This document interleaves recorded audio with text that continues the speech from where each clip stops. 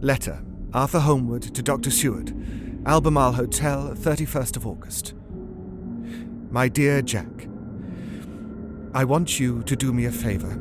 Lucy is ill.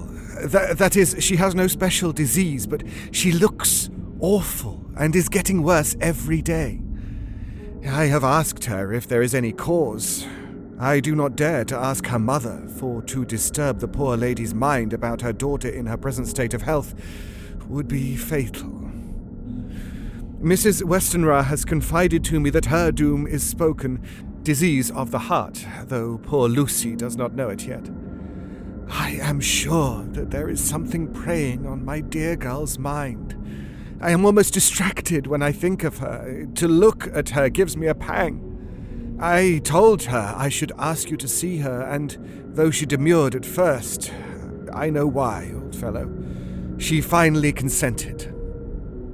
It will be a painful task for you, I know, old friend, but it is for her sake, and I must not hesitate to ask or you to act.